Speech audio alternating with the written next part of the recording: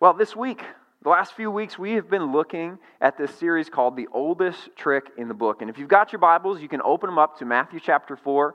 It'll be a little bit before we get there, so you can, stick a bookmark in there, stick your finger there. And we'll get to that in just a minute, Matthew chapter 4. But as I was doing some research this week, and I was able to track down and locate the oldest trick in the book, literally, all right? So I want you to check out this video. 15 minutes could save you 15% or more on car insurance. Yeah, everybody knows that. Did you know there is an oldest trick in the book? What? Trick number 1. Look it over there. Ha ha! Madest thou look, so endeth the trick. Hey. Yes. Geico. 15 minutes could save you, well, you know. There you have it. The oldest trick in the book. We have found it. Look over there. No, the oldest trick in the book. We're talking about the oldest trick in this book from the beginning of time. And we're looking at the tricks that the devil plays on us. And he's been doing the same old tricks since the very beginning. And in John chapter 10, we've looked at this over and over again. But we see the threefold mission statement of the devil. The thief comes only to steal and to kill and to destroy. That's what he's out for. That's what he wants to do, and he's going to pull every trick in the bag that he has so he can do those three things: steal, kill, and destroy. But more importantly, in that verse in John 10:10, we also have Jesus' one-fold mission statement. It says, "But I have come that they may have life and have it to the full." Jesus is in the business of giving life. So while Satan is out to steal, kill, and destroy, he's out to steal identities. He's out to kill you by using sin, right? But Jesus has come to give life and give life abundantly. He's in the business of restoring identities. Jesus is in the business of laying down his life so that way he can take our killing, what the devil wants to do to us, and he defeats sin so that we can have life. So everything Jesus does is to give life. And the great news is, again, Jesus wins every single time. He is not stronger than the devil. The devil has no power over Satan, or the devil has no power over Jesus. So if we're on Jesus' side, we can't lose. We are going to win because we are on Jesus' team. So again, Satan's coming after us, but he's using the same old tricks, and we serve Jesus, who is always greater. And so today, I want to look at that third thing that the devil does, and that is destroy. Destroy. Now, you'd think killing us is enough, right? You think he'd just stop it, like, that's pretty final, killing. But no, he's not just wants to do that, but he wants to destroy your soul. He not only kills your body, but he wants to destroy your soul. And I think so many times we can be focused on just the day-to-day life, what happens next, getting our to-do list done, and, making sure the kids need to get where they need to go, that we can forget that there's an eternity that awaits us after this life. Right? There's an eternity. We're talking forever awaits us after this life, and there's only two options. There's heaven or there's hell. Those are the only options that we have. The Bible shows us it's heaven or hell. It's not like you just cease to exist when you die. You don't get to be reincarnated into some other animal or some other body when you die. You don't go to, just some sort of like holding cell when you die, and we'll see what happens. The options are heaven or hell, and it all depends on how we live this life and the choices that we make this life. We don't get to eternity and decide, I don't like that one. Let me switch my mind. Right? We've got 72 years or so, whatever the average is now these days, in these bodies, and we're not guaranteed tomorrow, but to make the correct choice, and the only way to heaven is through Jesus. Again, in that John chapter 10 passage, he says, I am the door, I am the gate, I am the only way. And that's the only way to heaven. It's not through living a good life, it's not through attending church, but it's through Jesus. It's having a personal relationship with him. That's how we choose to spend our eternity. So when you stop to think about it, when you stop to think about eternity, just the finality of it all, eternity, that's forever. That's forever. Just let that set in for a minute. That's one of those things like we can't comprehend. Our mind can't wrap around that idea of eternity. And I shared this with the adult Bible study on Wednesday night, but as we were driving to church on Wednesday, We've got our 7-year-old in the back, and he just starts like asking all these questions. Sometimes, if you've ever had kids, they ask a lot of questions. That's a good thing, right? And so he started asking questions. He's like, "Hey, Dad, what's that place that like bad guys go to when they die? Like, can you tell me what that place is?" I was like, "Yeah, that's hell." He's like, "Well, why is it so bad? Like, why would I want to go there? Why wouldn't I want to go there?" He's like, "Well, it's God's presence isn't there." And I'm trying to explain this concept to him. We still live with God's presence around us, but God's presence isn't there, and that's a scary thing. Well, what's it look like? It's dark. You can't really see anything. I think that's kind of how the Bible describes it. It's dark, and well, why is it so bad though? Like, it's just a dark place. You hang out. Like, well, not quite. Like, there's pain and there's torture. What's torture? I guess I haven't explained that to you yet. You get lots of owies, very bad. This isn't good. And he's like, I don't want to go there. Why would anybody want to go there? Like, that's a great question. That's a great question. Nobody wants to go there. We don't want to send it. Even we wouldn't wish that on our worst enemies because hell is a place of torment. It's a place of darkness. It's not a place that we want to go. It's a place where there's no hope, there's no end, and thinking about hell can really put things in perspective very quickly. And I don't share that this morning to like scare anybody, all right? But it's just the reality of what it is. And I think sometimes we need to really think about, what is this life all about? Because life isn't about living as comfortably as we can. That's not the purpose of life. That's not the goal of life. But this life is all setting us up for eternity, and eternity is a lot longer than 70 years.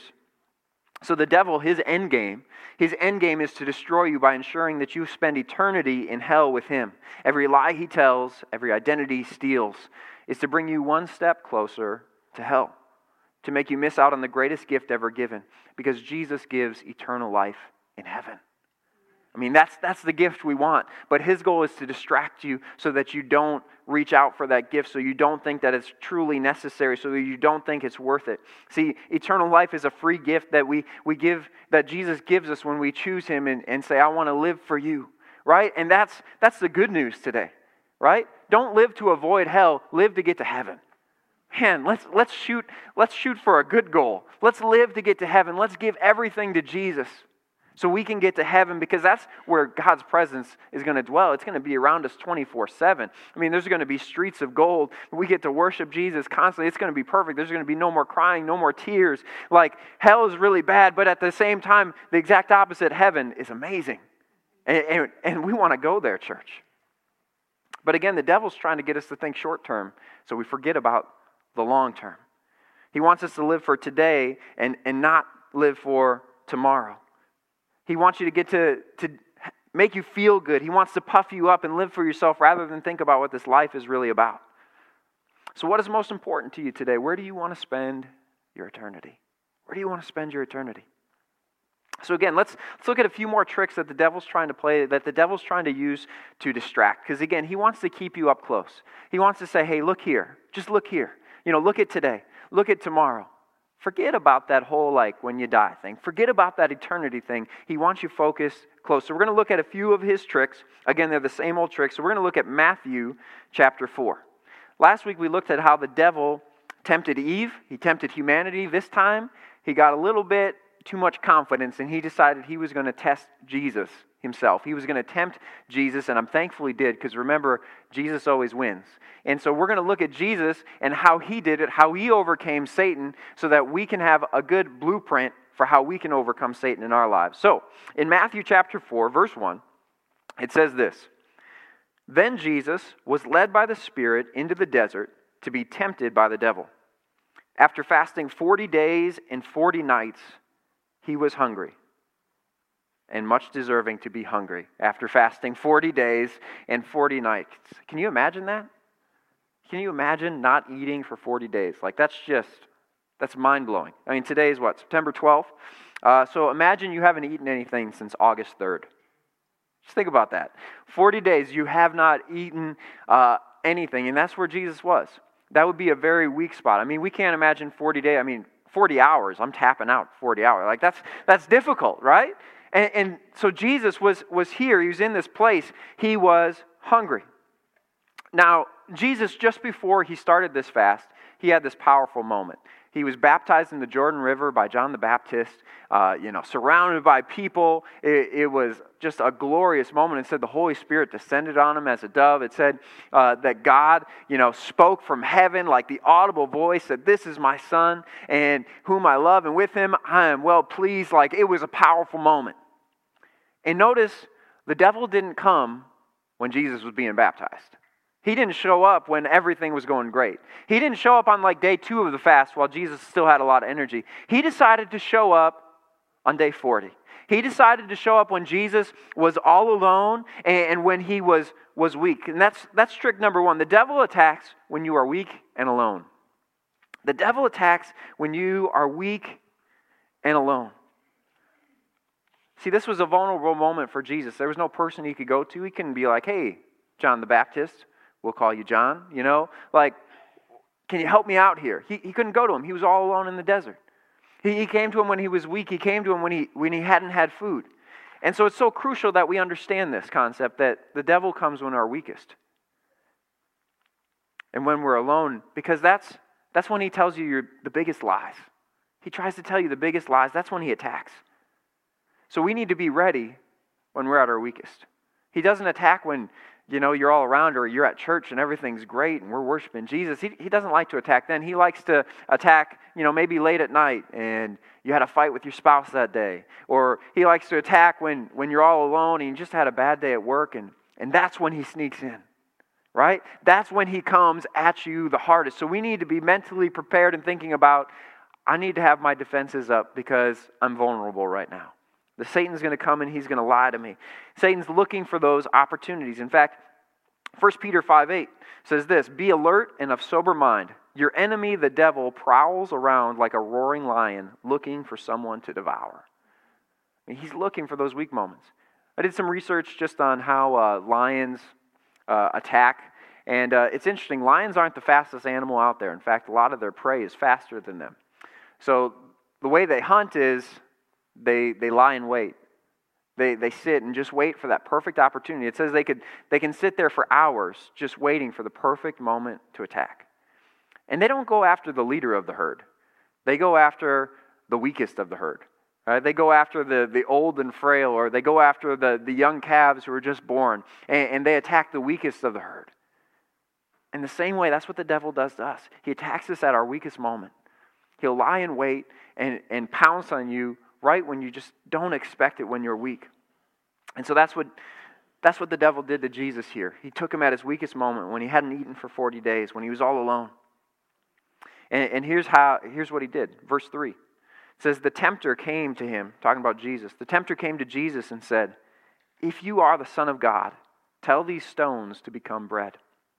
If you are the Son of God, tell these stones to become bread. So the first temptation that the devil gave to Jesus was to make himself some food. Make yourself some food to satisfy your hunger. Now that may not sound very sinful, like, okay, yeah, Jesus is God, he can do that. I mean, they provided manna in the desert, he can certainly turn these stones into bread. Like, that's not that big of a deal, right? At surface level, it didn't seem very big, but really what the devil was doing was something much, much bigger. It was a bigger request than it seemed, because trick number 2 is this.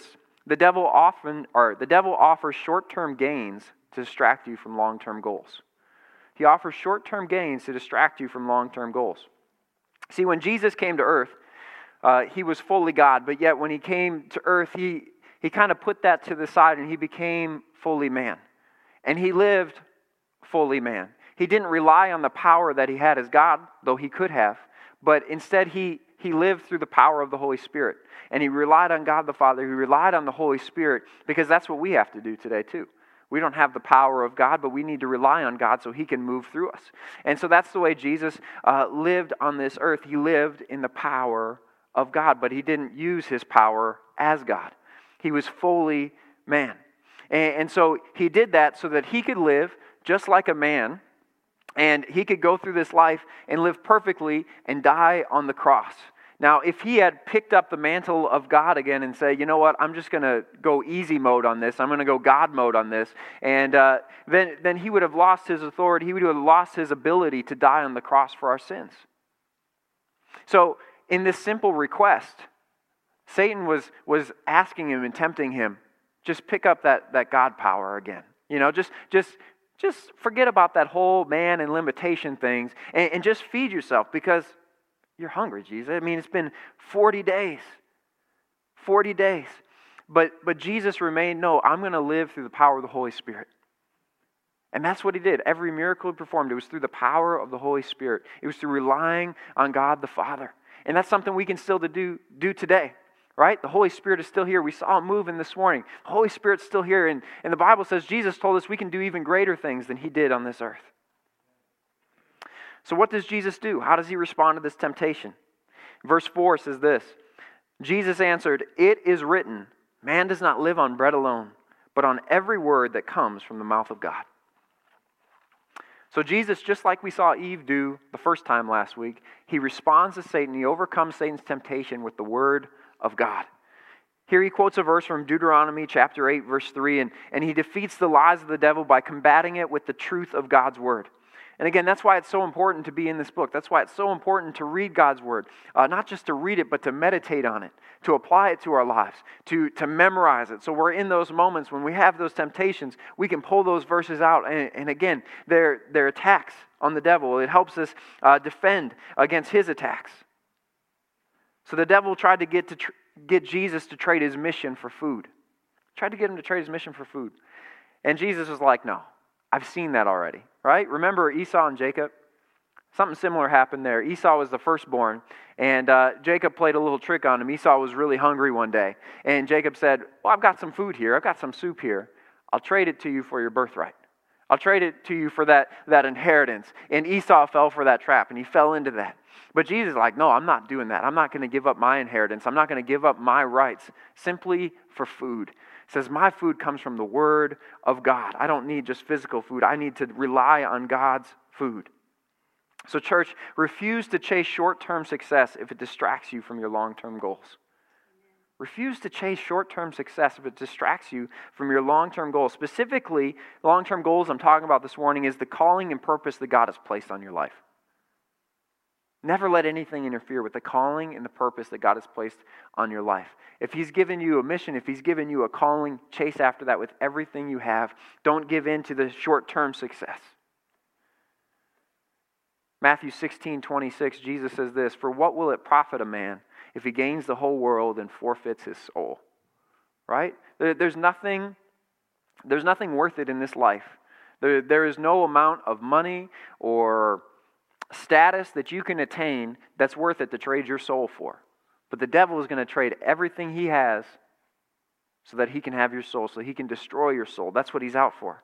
He might offer you a way to make more money at your job, and you think this is great, it's even legal, all that stuff, but I know that it doesn't line up with God's word.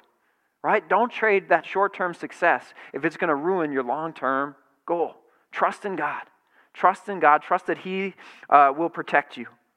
Stay focused on His will in your life and pursue that with everything you have. Because again, heaven and hell are on the line. Eternity is on the line, and we need to keep that focus. We need to keep that eternal perspective. So Jesus, He wins the first round. He brings the Word of God in, but Satan's not done yet. So we go to round 2 here. Matthew chapter 4, verse 5 says this, "Then the devil took him to the holy city, and he had him stand on the highest point of the temple. He says, 'If you are the Son of God,' he said, 'throw yourself down, for it is written, He will command His angels concerning you, and they will lift you up in their hands so that you will not strike your foot against a stone.'" So here, he pulls out a couple of tricks. He pulls out 2 more tricks. Trick number 3, the devil attacks our pride. He starts out with Jesus. If you really are the Son of God, prove it. If you're really the Son of God, prove it. The devil attacks our pride. So he takes Jesus to this tallest building and he tells him, if you're really the Son of God, then jump. You know, God's word says if you are in danger, angels are going to come around and you're not even going to be injured. So just prove it. Prove that you're the Son of God. I bet you can't do this. Prove it, Jesus. I mean, the devil loves to attack our pride because it's sneaky, right? We're prideful people. We are very prideful people. And when our pride gets attacked, we like to get defensive. And rather than using common sense, we immediately have to prove ourselves. I mean, it's such an easy trap to fall into. especially for guys. I mean, men, we are prideful people. Like, we want to prove ourselves. We want to prove that we're strong enough, that we're good enough, that we're smart enough, that we know enough. And this is demonstrated over and over again.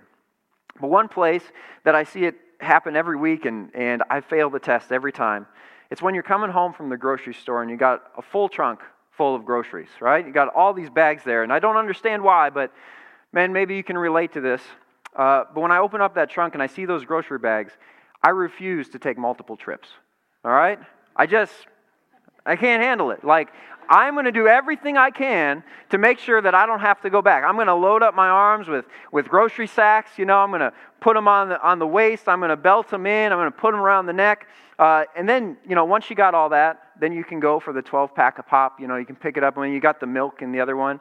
And thank God for the push-button tailgates, because that makes it a lot simpler. You don't have to try to force it down. You just press the button. You get over to the door. That's where the tricky part comes in. Because it's like, all right, you get the foot up and you're trying to open the door or use the backside to get in there. But you got to, it's that pride factor in us. It's that pride factor. And there's so many different ways that pride comes through, but it's like, you don't think I can do it? Watch me. Watch me. I'm going to do it. I'm going to do it. That's pride. We all have it, and the devil loves to exploit it. And he says to Jesus, if you really are the Son of God, if you really are, and he says those same things to us. If you're really a man, if you're a real man, if you're a real woman, if you're really the best, then prove it. Prove it. If you're really the boss, then show us how much power you got. Do you really have that kind of power? I bet you don't. Prove it. Right? And he whispered these little lies inside of us to mess with our pride so we get defensive and do something that we shouldn't do.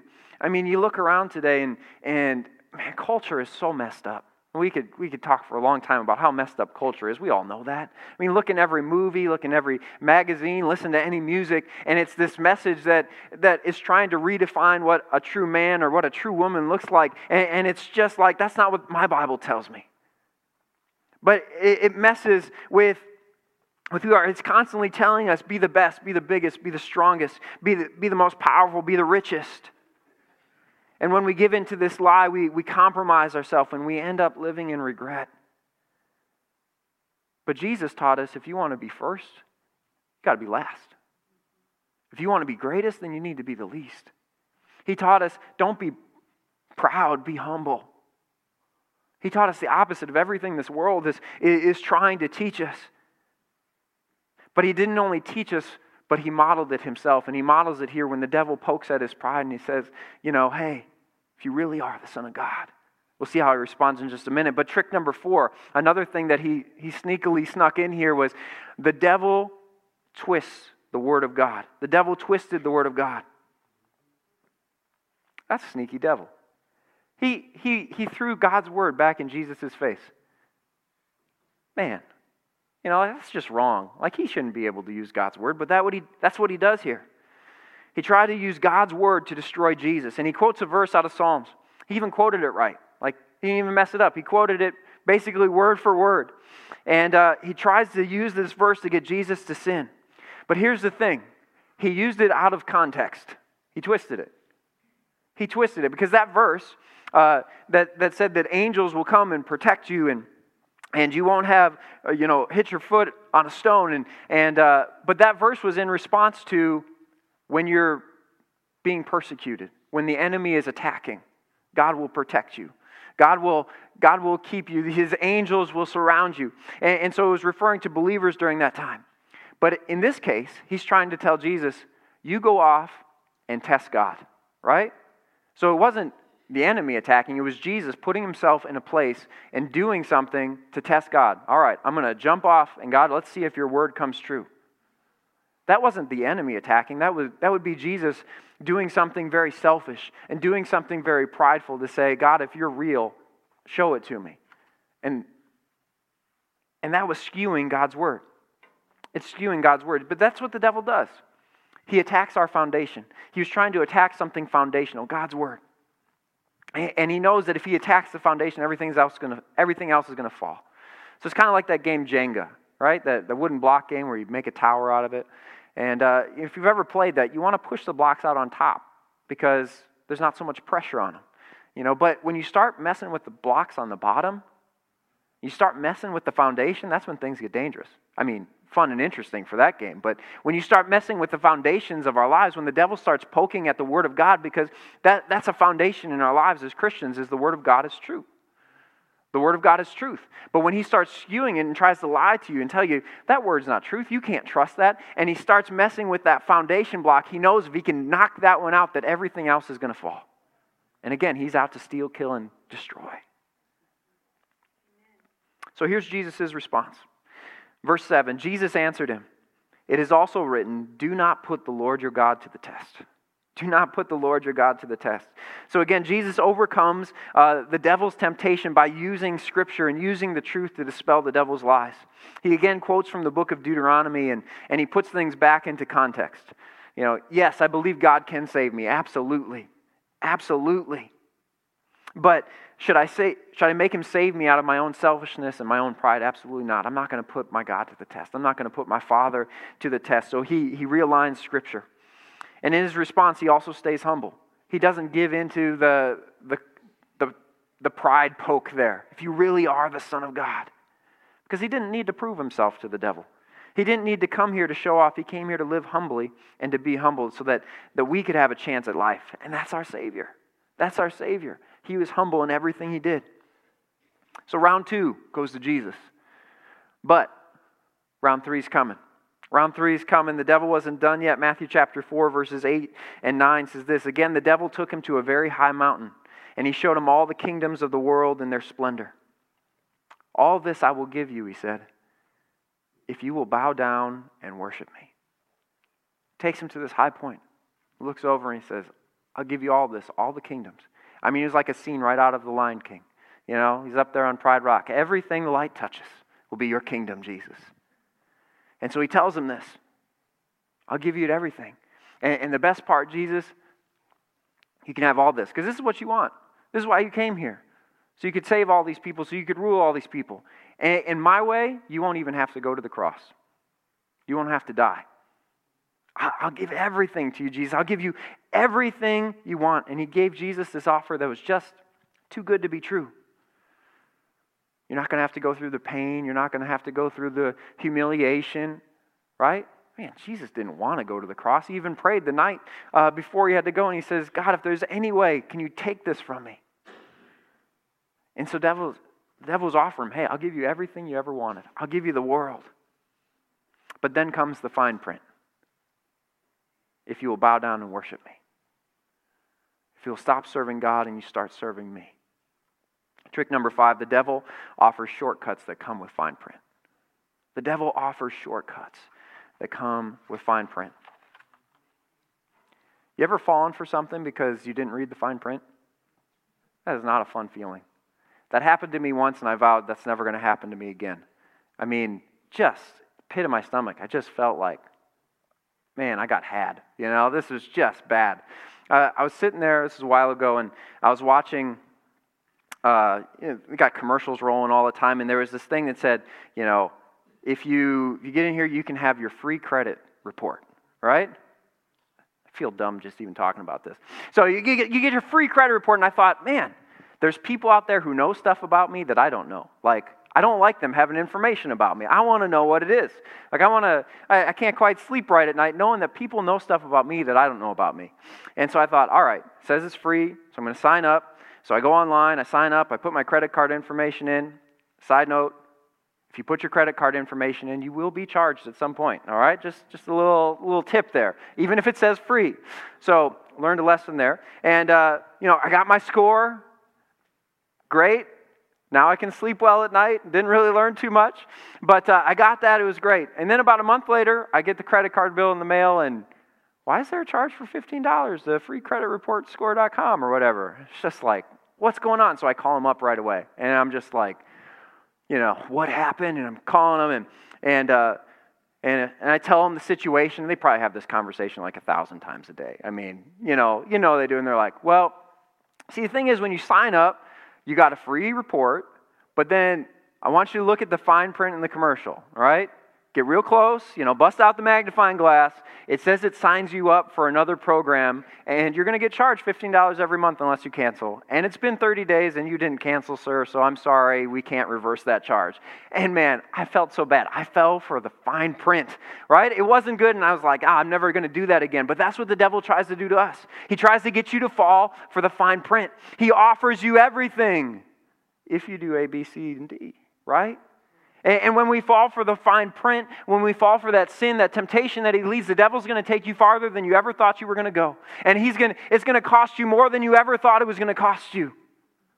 You got to watch out for that fine print. And you're going to end up feeling lousy because you fell for the devil's tricks. So he literally, think about this, he literally offered Jesus the whole world in exchange for his soul. Like he literally said that. Later, Jesus is like, hey, the devil tried to give me this deal. Don't take it. Don't forfeit your soul for the whole world. So many have made this deal with the devil thinking that they can have everything they want, but in the end it destroys them. Don't take the shortcut. Church, there's no shortcuts to heaven. There's only one way, and that's through Jesus. So Jesus' response, at this time, as you probably figured out, Jesus goes right back to the Bible. In fact, he sticks with Deuteronomy again, chapter 6. And in Matthew chapter 4, verse 10, he says this, Jesus said to him, "Away from me, Satan, for it is written, worship the Lord your God and serve him only." Then the devil left him, and angels came and attended him. So again, Jesus overcame this trick by using Scripture, by using the Word of God and getting right to the heart of the matter. I worship the one and only true God. I serve him only. And then he tells him, get away from me. Get away.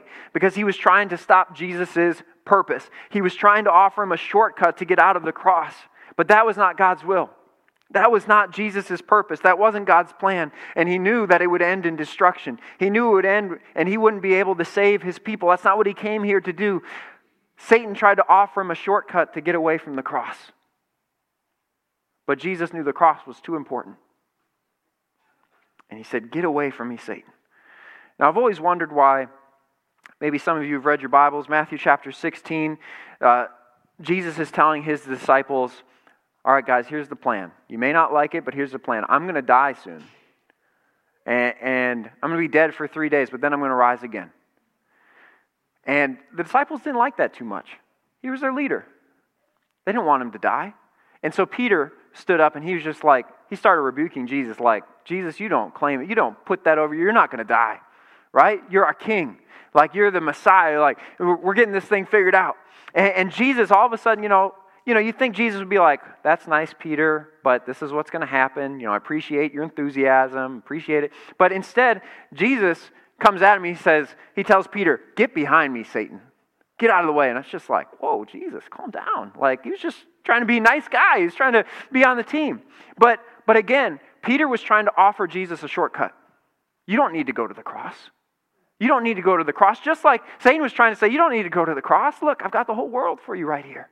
But Jesus sees through and he says, no, this is Satan. This is the devil trying to lie to me, trying to cut down my purpose, trying to cut down on my calling. He says, get out of my way. Get out of my way. Church, if anything cuts in on you on that purpose, on that calling that God has in your life, if anything tries to give you a shortcut to eternal life, you just need to say, get out of my way, Satan. Get behind me, because this is not God's plan for my life. This does not line up with his word.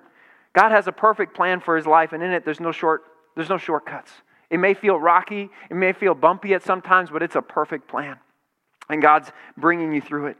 Don't allow anything to come in the way of what God has called you to do, even if it's a good thing. Chase what is best. Chase after God's will. Did you notice in there, when Jesus said, away from me, Satan, that the devil listened? Right? Like he kept attacking, but as soon as Jesus said, away from me, Satan, the devil ran. That's because Satan has no power over Jesus. But Jesus has power over the devil. And when Jesus speaks and says, get away from me, the devil has to listen. The devil has to flee. And church, did you know you have that same power living inside of you? You've got that same power. James 4:7 says, submit yourselves therefore to God. Resist the devil and he will flee from you. Resist the devil. It doesn't say and he'll maybe flee from you, or he might, or eventually he'll go. It says he will flee from you. Because we have that power in the name of Jesus. And when we come against the devil in the name of Jesus, he can't touch us. He can't come against us. Some of you, when the devil attacks in the weak moments, you just need to tell the devil, get away from me, Satan. Right?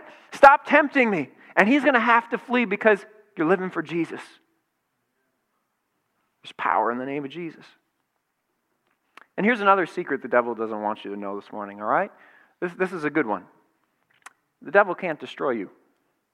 He's got no authority to destroy you. He can tempt you. He can't destroy you. The only person who can destroy you is you. You have to give in to the temptation. The devil, again, he can't touch you. He can tempt you. But he can't destroy you. Only we can do that. We have to help him succeed in his plan. See, Jesus went through every temptation that you or I could face, and yet he overcame. We don't have to give in.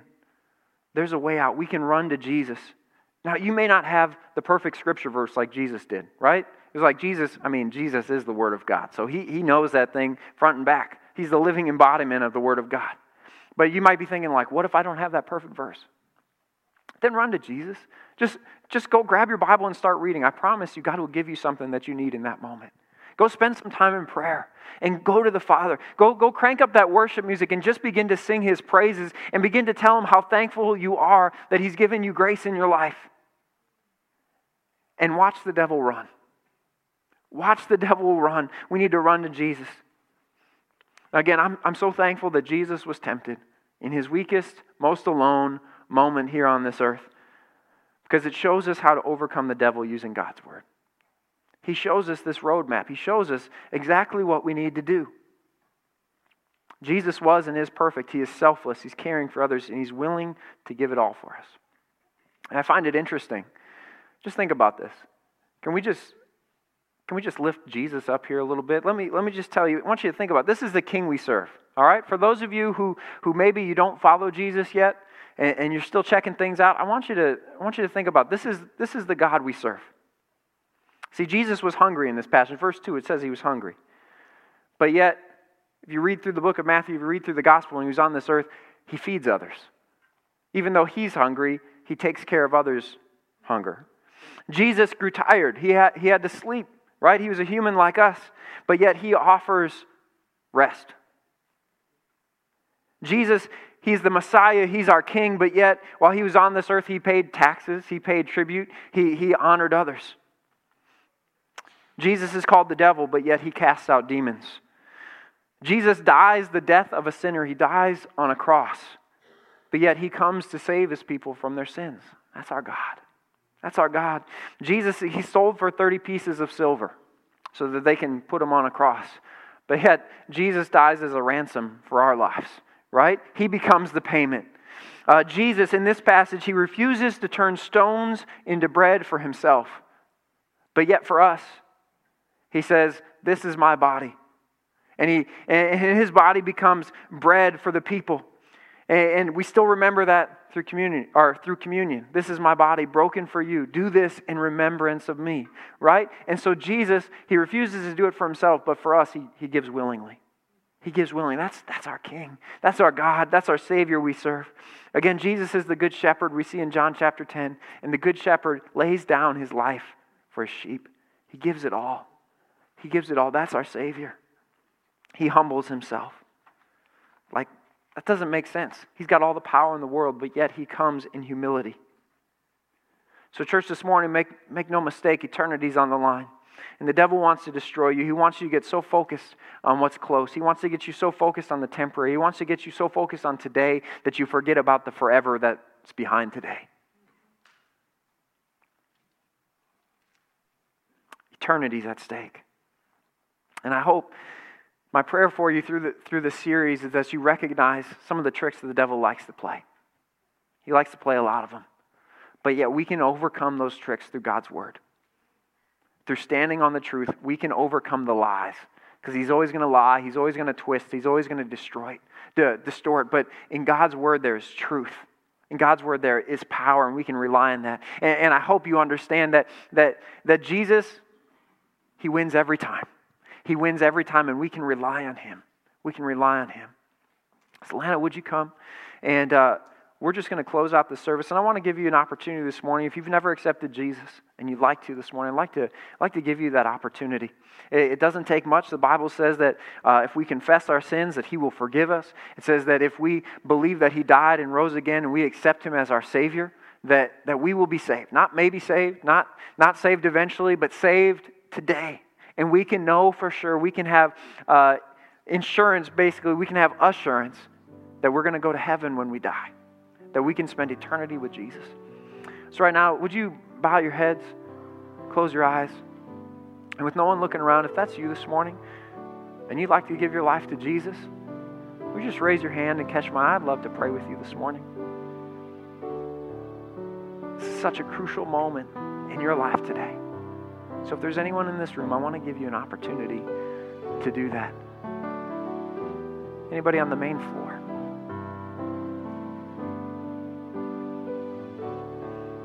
Anyone in the balcony?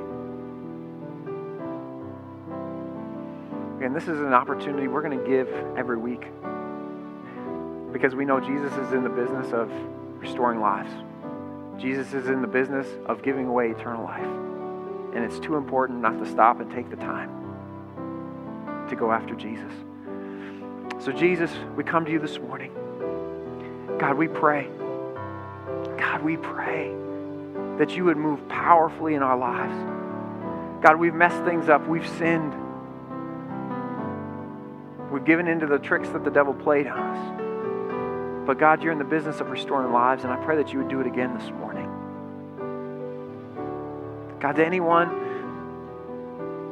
in this building this morning or listening online, and God, they feel that tug on their heart. God, I pray that they would just begin to pray, begin to confess you as their Savior, believe that you died and rose again. Thank you for the gift that you've given us. God, we don't deserve it. We haven't earned it, but God, you give it freely. So Lord, we thank you so much. We give you praise and honor this morning. Help us to be more like you. In Jesus' name, amen. Would you stand with me? Again, thank you for being here this morning, church. These altars are open, and I encourage you, spend some time in prayer. If God's tugging on your heart this morning, spend some time in prayer. And I encourage you this week, go and live for eternity.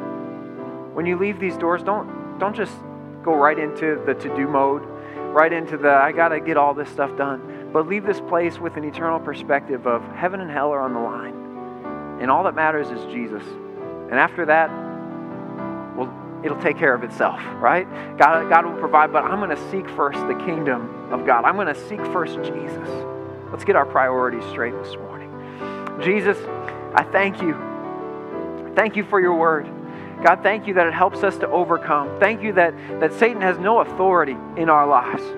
God, you've given us authority. And when we say, devil, get out of here, he has to flee. So God, I pray that we wouldn't give up, we wouldn't give in, but God, we'd stand up, that we would be bold. Because you've given us the authority to be bold. You've given us your Holy Spirit. And so God, may we rely on the Holy Spirit just like you did. In every area of our lives, may we rely on the Holy Spirit. We don't have to do it alone. We don't have to face Satan alone. God, you are right by our side. You're in this battle with us. So God, may we rely on you. May we lean into you. May we trust you in all that we do. God, be with us this week. Help us to be the church outside these walls. God, help us to, again, continue the vision to love you, to love people, and share Christ. That's what we're all about. That's our heartbeat here. So God, may we do that when we're in our homes, when we're at work, God, when we're at the store. God, may we love you with all of our heart. May we love the people around us. May we take time for people. And may we share you in our actions and in our words. God, be with us this week. In Jesus' name, amen. Amen. God bless you, church. Again, these altars are open. Have an incredible week.